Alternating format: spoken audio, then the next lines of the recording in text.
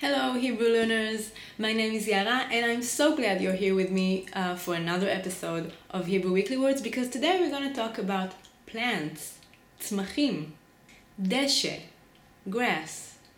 היא יושבת על הדשא. She's sitting on the grass. הדשא של השכן ירוק יותר. The neighbor's grass is greener. עלה, leaf. יש לך עלה בשיער. You have a leaf in your hair. Here, just let me... There you go.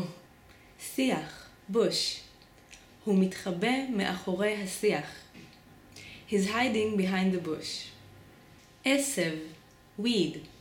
The plural of עשב is עשבים. הגינה מלאה עשבים. The garden is full of weeds.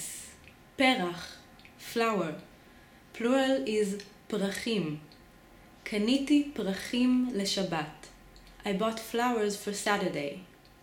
So this is the end. Thank you so much for watching. We were talking about plants. If you have any questions, please leave us a comment below and don't forget to check out the site. We'll see you next week. Bye!